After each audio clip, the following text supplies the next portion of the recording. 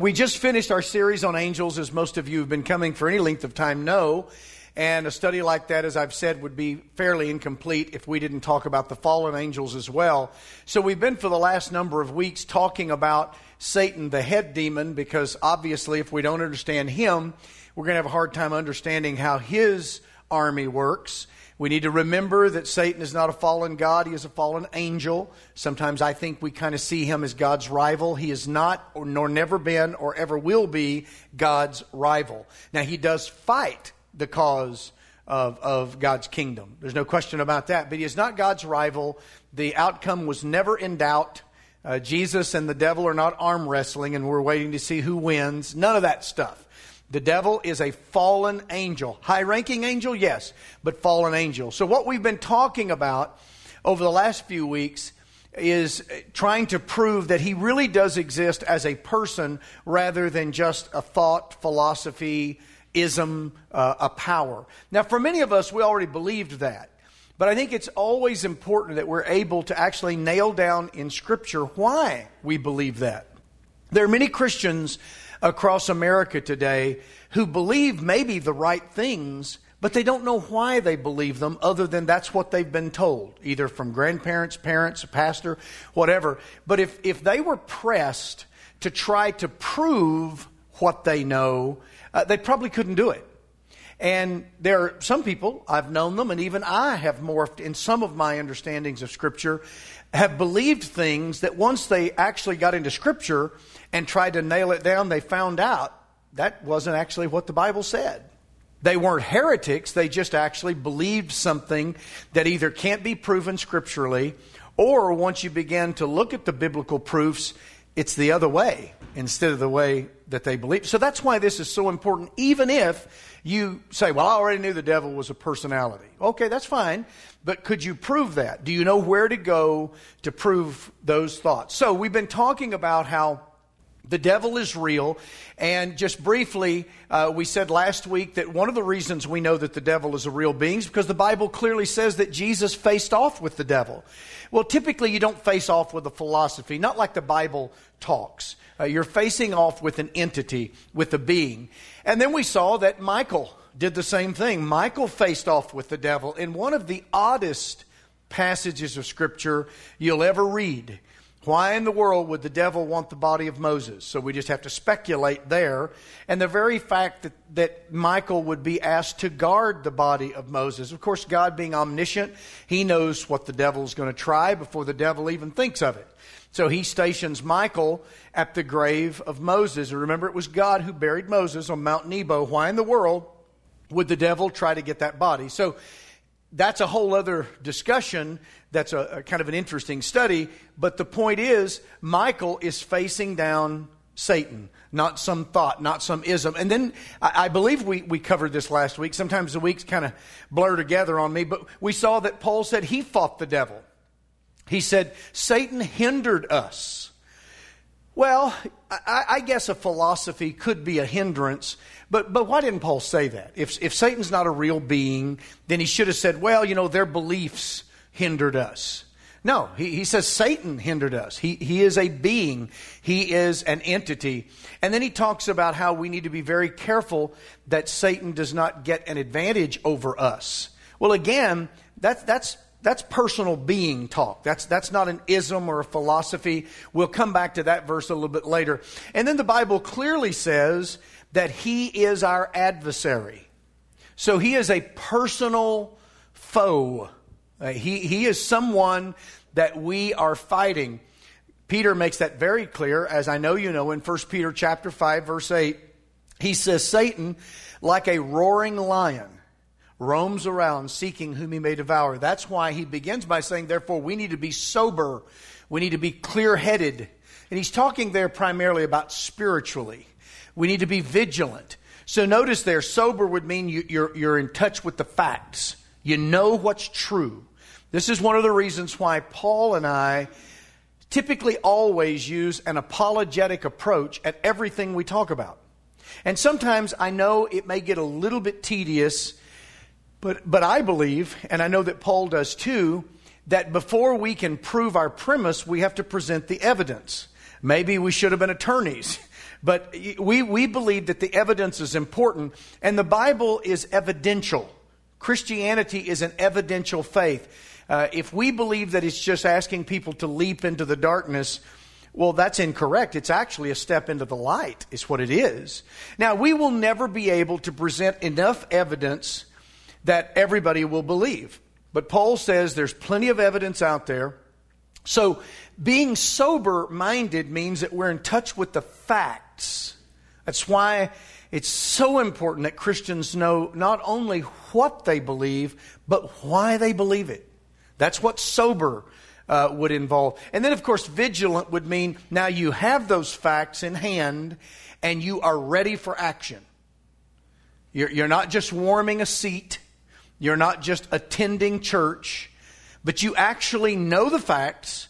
You can defend those. As Peter said, always be ready to give an answer to those who would ask you. You've got to always be ready with an apologetic. Now, you may not be an apologist in that you go to conferences and speak apologetically and build these massive proofs like Frank Turek and others. But every Christian should be a walking defense attorney with the ability to defend what we believe, to be able to tell people why. Why? Not just, well, I believe it. Well, that's not enough. A Buddhist can say that.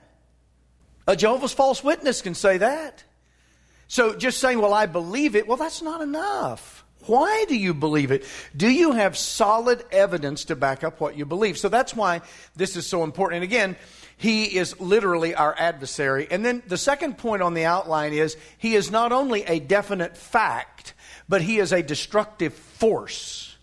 So now we get into, once we know that Satan exists, that he was the anointed cherub, which seems to imply the highest ranking angel of all of the angels, into the billions, trillions in number. We do not know. The Bible says that their number cannot be counted by a person.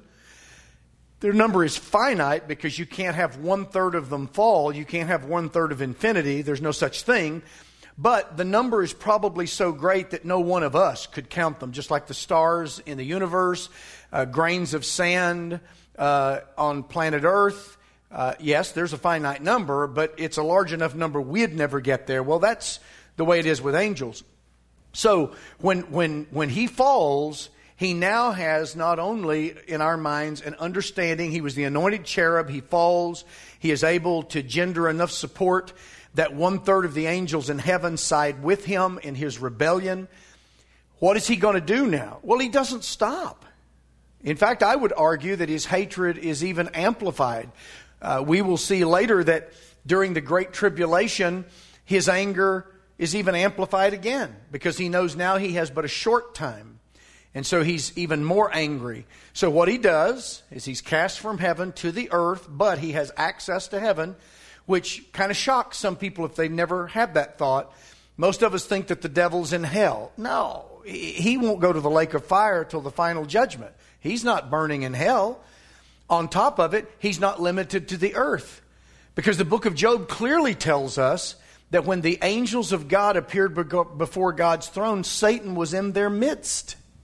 So this idea that sin cannot be in heaven is not true. Lucifer sinned while he was in heaven. 1/3 of the angels sinned while they were in heaven. Now there is coming a time when God is going to banish all evil from the kingdom of God. But not right now. And so Satan has access to God's throne, and we would assume that his access was not just limited to the days of Job. Because when you go to the book of Job, you find that there the devil is, and he's accusing and slandering Job. And goes back and forth with his conversation. I would assume that he does the same thing today.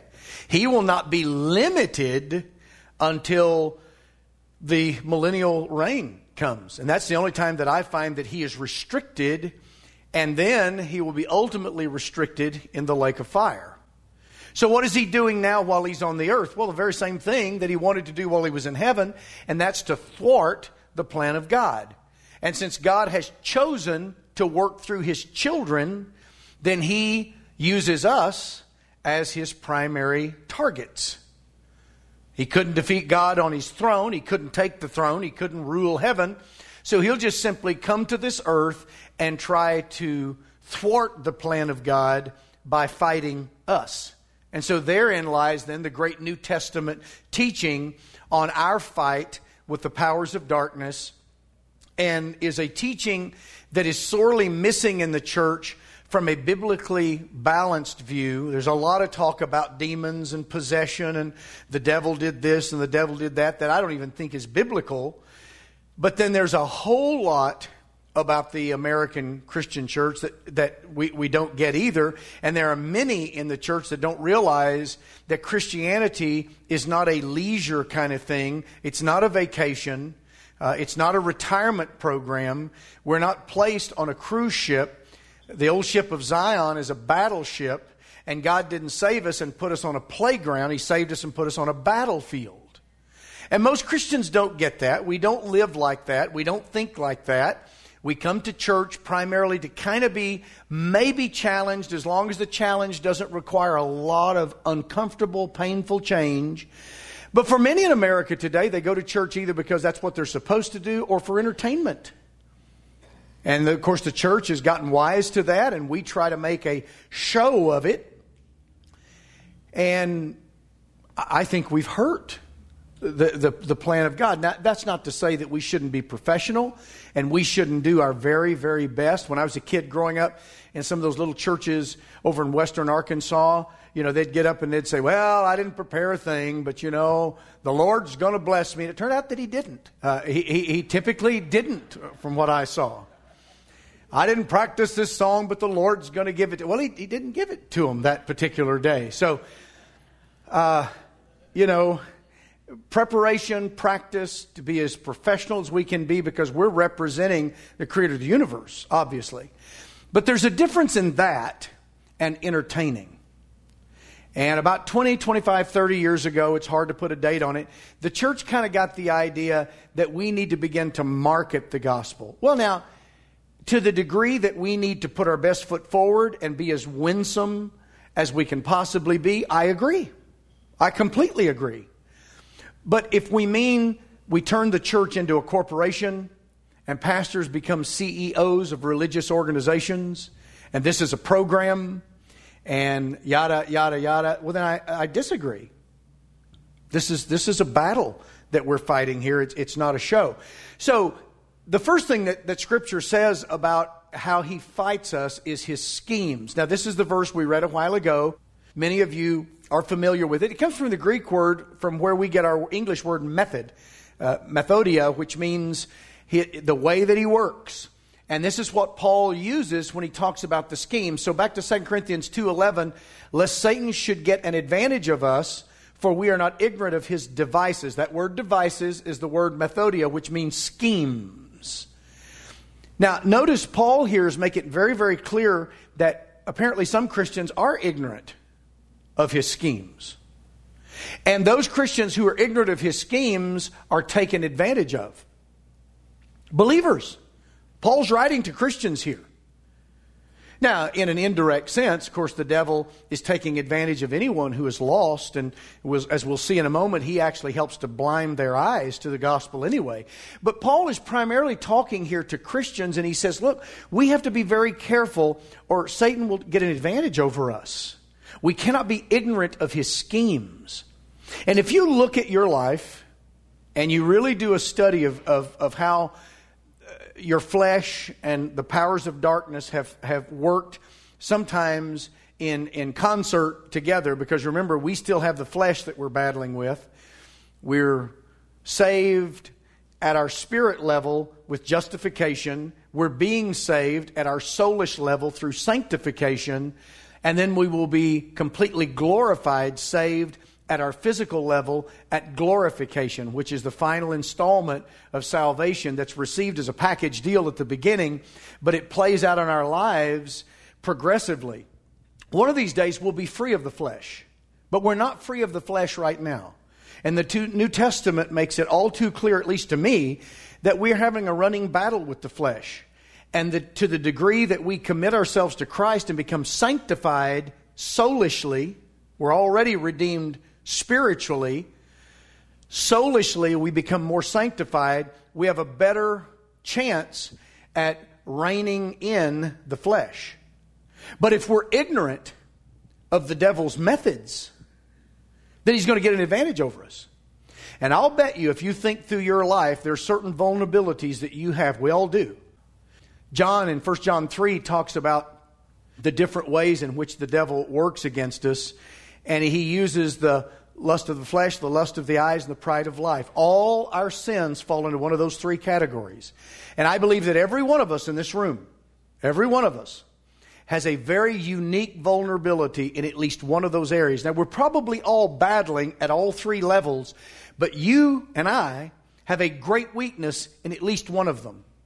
Maybe yours is lust of the flesh. You're driven by appetites, whether they be literal appetites or sexual appetites or whatever. So maybe that's your vulnerability. Maybe another one's vulnerability is lust of the eyes, which has to do with materialism and greed. Maybe some jealousy and envy. And that's your weakness. You're driven to acquire. Get that position, get this position, which then begins to border into the third category, which is the pride of life. The idea that I can do it myself. Or the idea that my job is to make myself somebody. And so we'll just walk over people, climb over people, be a little bit dishonest at times, a little unethical, so that we can advance because we're driven by pride. And ultimately that shows in God working in us and we constantly saying no. Even as a Christian. Now look at your life and one of those vulnerabilities that you keep having to come back to God with, right? I mean, there's some things that you just keep having to come back to God with and say, Lord, I did it again and I need some help here. Well, take a look at how the powers of darkness in your flesh work as you head down the ramp or the slide into that particular sin. Those are methods. Those are devices. And so he uses these against us. And if we are not well versed, not only in how the devil works generally, but how he works in us specifically, we're going to keep falling for the same thing. Right? And we all know that. So, schemes. And then we get to why he's called Satan, because his name was originally Lucifer. And by the way, Lucifer means light bearer. That's why he's called son of the morning in the Old Testament. He's light bearer. Well, just because he falls or he's cast out of heaven does not mean that he lost his innate characteristics. So if he can use light to help in his plan of darkness, as we'll see in just a moment, he will. So his name is changed forever. He's not known as Lucifer after Isaiah 14 or Ezekiel 28. He's known as Satan, and that literally means adversary, as you well know. The Hebrew name Satan occurs 18 times in the Old Testament. 14 of those, by the way, in the book of Job. Because Job is one of those moments where God pulls back the curtain for just a moment and lets us see into the spiritual realm. Another one of those is Luke 16. Remember the rich man and Lazarus, and they die. One goes to a place that we call hell, another to a place called paradise. And Jesus in Luke 16, where it's recorded, pulls back the veil and lets us look into what we call the afterlife. It's just different life. I mean, there is no such thing as afterlife. It's life, life, life, life. We're immortal. We're eternal. The only question is, where will we spend eternity? So God pulls back the veil. So you have these 14 occurrences in the book of Job. Then the Hebrew name Satan occurs 36 times in the New Testament. And Satan, of course, as I said, means adversary or one who resists. So that's why he's called Satan. Satan is a name, but it's more of almost a title, or it lists his characteristics. So he's known as Satan, the adversary. And then the other name that he's given in Scripture, that of course you're well aware of, is the name devil, which means slanderer. Slanderer. And as we're going to see in the book of Revelation, the Bible says that he accuses and slanders the brethren. That would mean Christians, men and women, saved individuals, day and night. Well, that's what he was doing with Job. And so Job has many purposes. Job, by the way, is the oldest that we know of, the oldest book in the Bible. Job gives us, for just a moment, the ability to see how the devil works.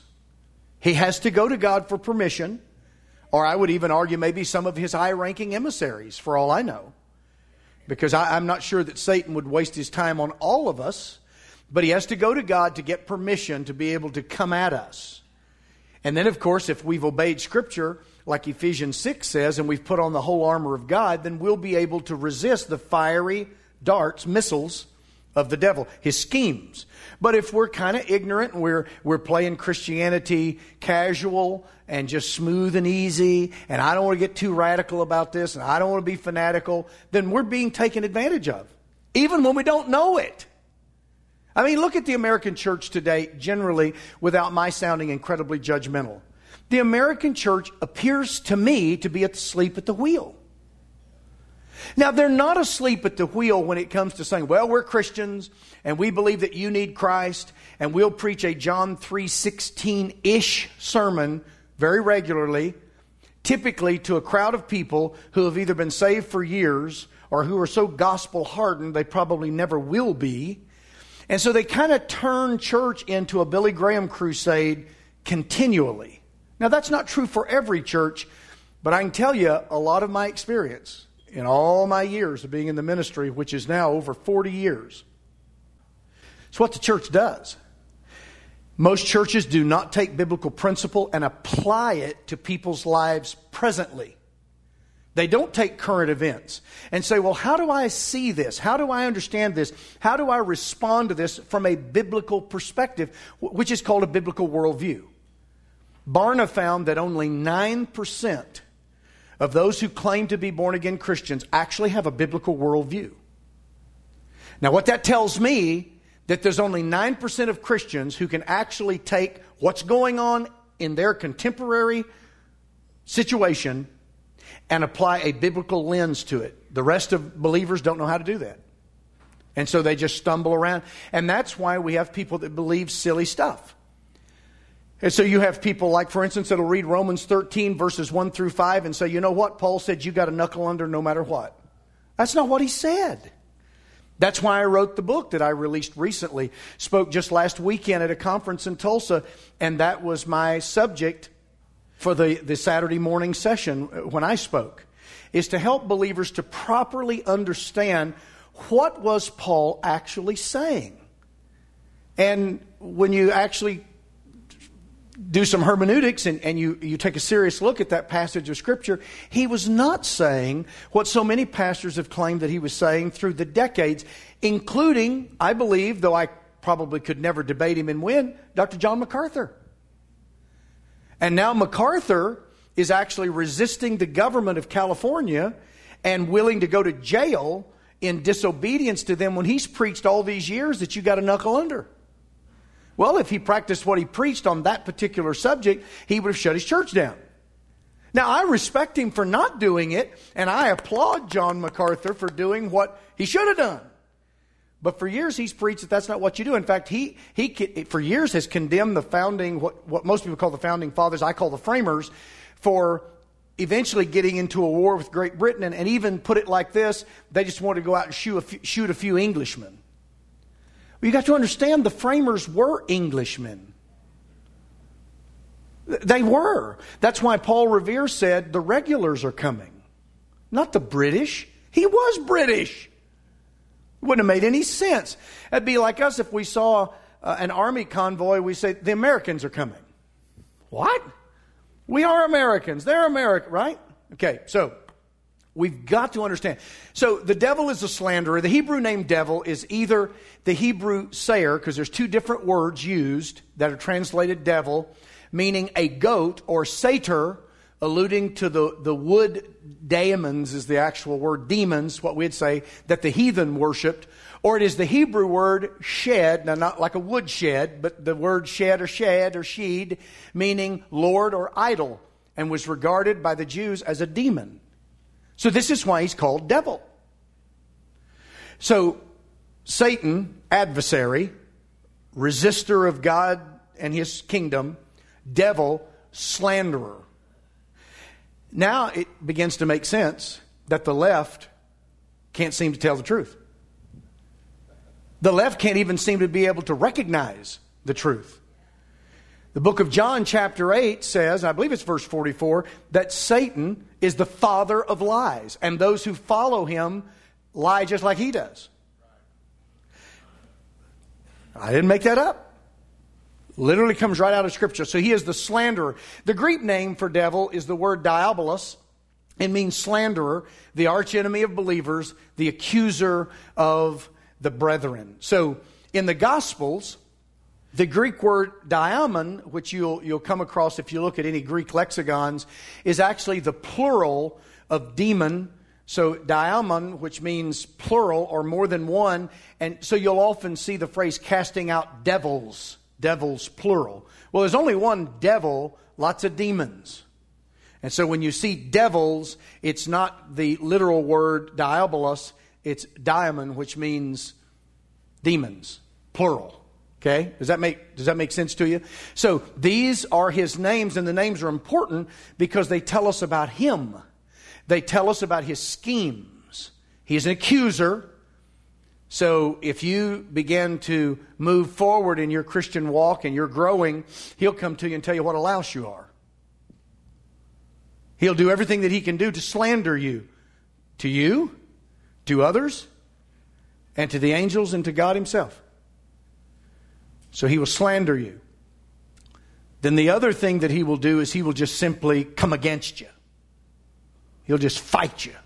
Now, maybe not him personally, but his kingdom, which of course is made up of millions and millions, maybe billions of demons, 1/3 of the holy angels. So then there are some other points on your outline that we want to fill in. And I believe this one only has one blank. I'm not sure. I can't remember how that outline looks. But there's actually a few bullet points that you'll want to add to that. I'm not sure that there's actually a fill in the blank because there's I think I have 3 of them here. The devil is, the Bible calls him the God of this world, lowercase g. He is not capital G. The Bible tells us that the earth is the Lord's and the fullness thereof. God owns the cattle on 1,000 hills and 1,000 hills that the cattle are on. So it's all God's. So this idea that you'll often hear in the Word of Faith movement that Adam stole the planet from God, gave it to the devil because he was deceived by the devil, and now God cannot enter into the earth realm. Remember when I played you some of those clips from some of these very well-known Word of Faith teachers, and that God can't do anything on earth unless he gets permission. That is nonsense. That is ludicrous. But still, Satan is the God of this world, but lowercase g. So what does that mean? Well, when it says world, it doesn't mean planet or creation. It means the world system made up of men and women. The powers that be on the earth. Almost political, but way beyond political. So when the Bible says that he's the God of this world, it literally means that he pulls the strings as much as he can on the world system. But remember, the Bible also says that the heart of the king is in the hand of the Lord. And a righteous man's steps are ordered by the Lord. So don't forget that even though Satan is the God of this world system, there's also the kingdom of God at work on this earth too. So right now we have 2 kingdoms in collision. And that's why I think a lot of people kind of get the idea that Satan is a fallen god and that he's the arch titan against God and that Jesus and the devil are in an arm wrestling contest. No. But we do have 2 kingdoms at work on planet Earth right now in this continuum that we call time that God created. So he is the God of this world, but the kingdom of God is also on this earth. And so don't forget that. So the kingdom of this world fights the kingdom of God, which is made up, of course, of believers as well. So you have unbelievers and believers, and you have these kingdoms in collision, and that will continue. What is happening now is not new. It has happened before. And what I say by happening now, I mean in the United States. This is not new. If you and I could transport ourselves back to the 1760s, the 1770s in the colonies, I promise you they were just as alarmed and just as at unrest and concerned about their future and the future for their children as we are ours, maybe more so for them. Go back another 100 or so years and look at those separatists who come across the Atlantic Ocean after having defied the English law and were captured, the men, for a while, and finally made it to Holland, and then that wasn't working out spiritually the way they knew it should, and after 12 years came on across the Atlantic and were hoodwinked and cheated and ended up with a bad ship, the Speedwell, that wasn't speedy or well and was leaking, and so they had to turn around and come back. And then they get on the Mayflower. See, we look back at all this and we glorify it. Oh, the Mayflower, the Mayflower. The Mayflower was a cargo ship. It primarily had carried wine over its lifetime. Was not made for a lot of people other than the crew. This was not a cruise ship. It was terrible. And by the way, do you know why there is no exact facsimile of the Mayflower? Now, there's Mayflower 2 in the Plymouth Harbor. When I lead tours there, we go on it because it's the closest thing we can get to the Mayflower. Because the Mayflower, not long after it got back to Great Britain, was salvaged. It was a worn-out ship. They pulled it apart. But see, we kind of venerate it in our minds, and we think, oh, the Mayflower. And we think of the Pilgrims. These people were struggling just to survive. And don't you know that they had to be asking the same questions we asked? They'd been cheated by their financiers. They'd been cheated by the boat companies. They'd been cheated by the English government. They go across the Atlantic late in the worst time of the year, and many of them are deathly ill, so much so that I think that contributes to the fact that in that first winter, half of them die.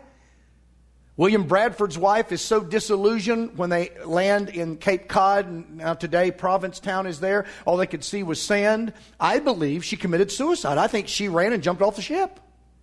That's William Bradford's wife. He becomes the governor of the Plymouth Plantation and is a great Christian. But see, we see it from the sterilized, cleaned up, polished side. These people have always been struggling against the God of this world. And that 2 Corinthians 4:4 verse is where Paul says that the God of this world has blinded those who are in darkness so that they won't come to the light.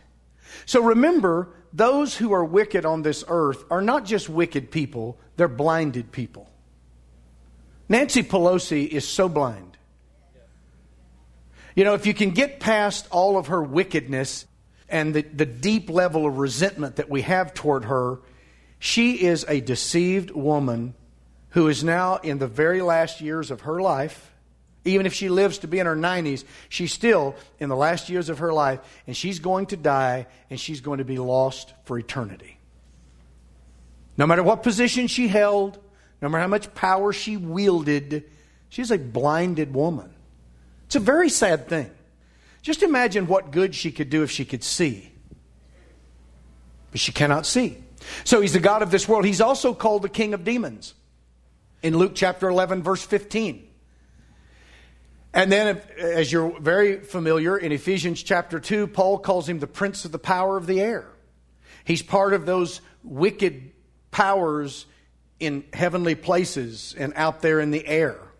So the devil and his demons are all over this planet, because this is where they were cast, and they haven't stopped on their quest to thwart God's plan. Now, I think the devil knows now that he'll never be on the throne.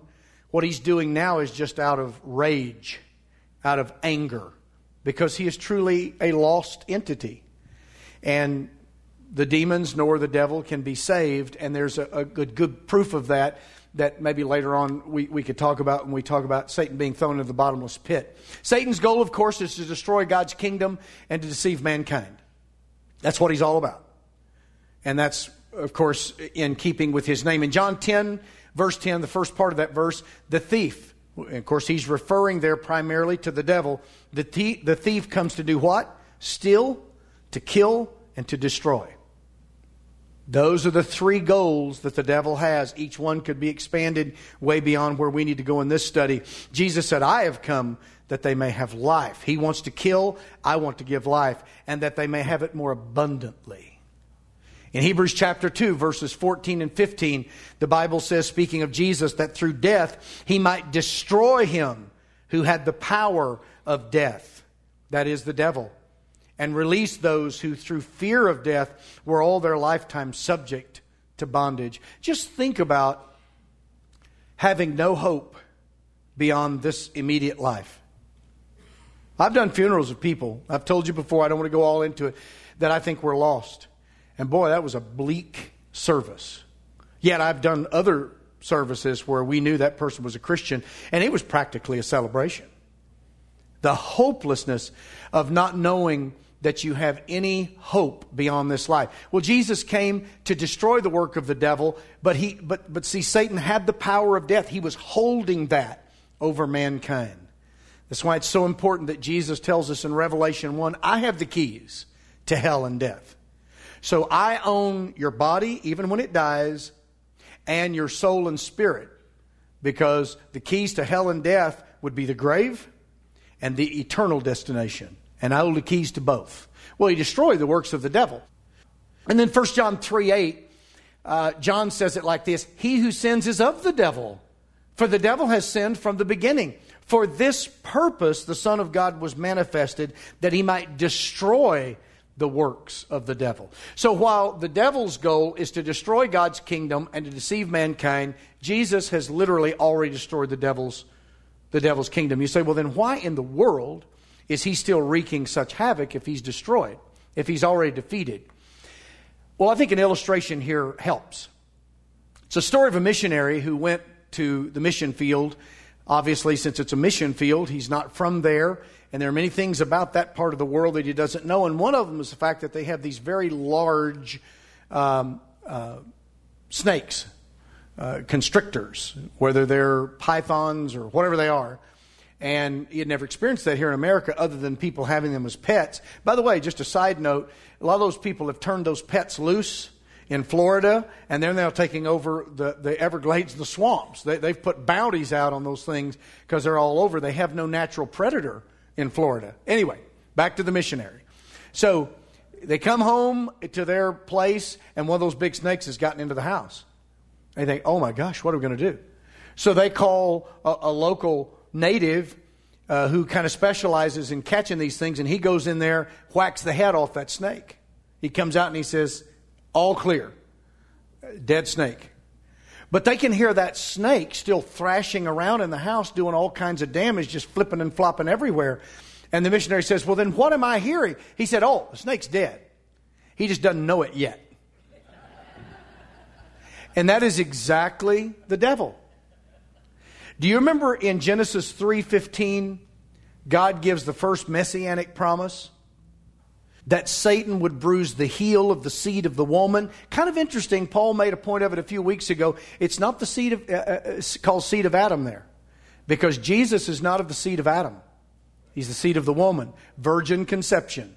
No sin nature passed from father to son. That's why the virgin conception, we call it virgin birth. It's actually a virgin conception. Birth is as natural as ours. But that's why that's so important. Jesus is the seed of the woman. The woman does not pass the sin nature on to the children, Dad. It was you. The Bible says by one man sin entered the world, not by one woman. So gals, you are off the hook. Although you did eat us out of house and home. But other than that, with that apple deal, that thing. But anyhow,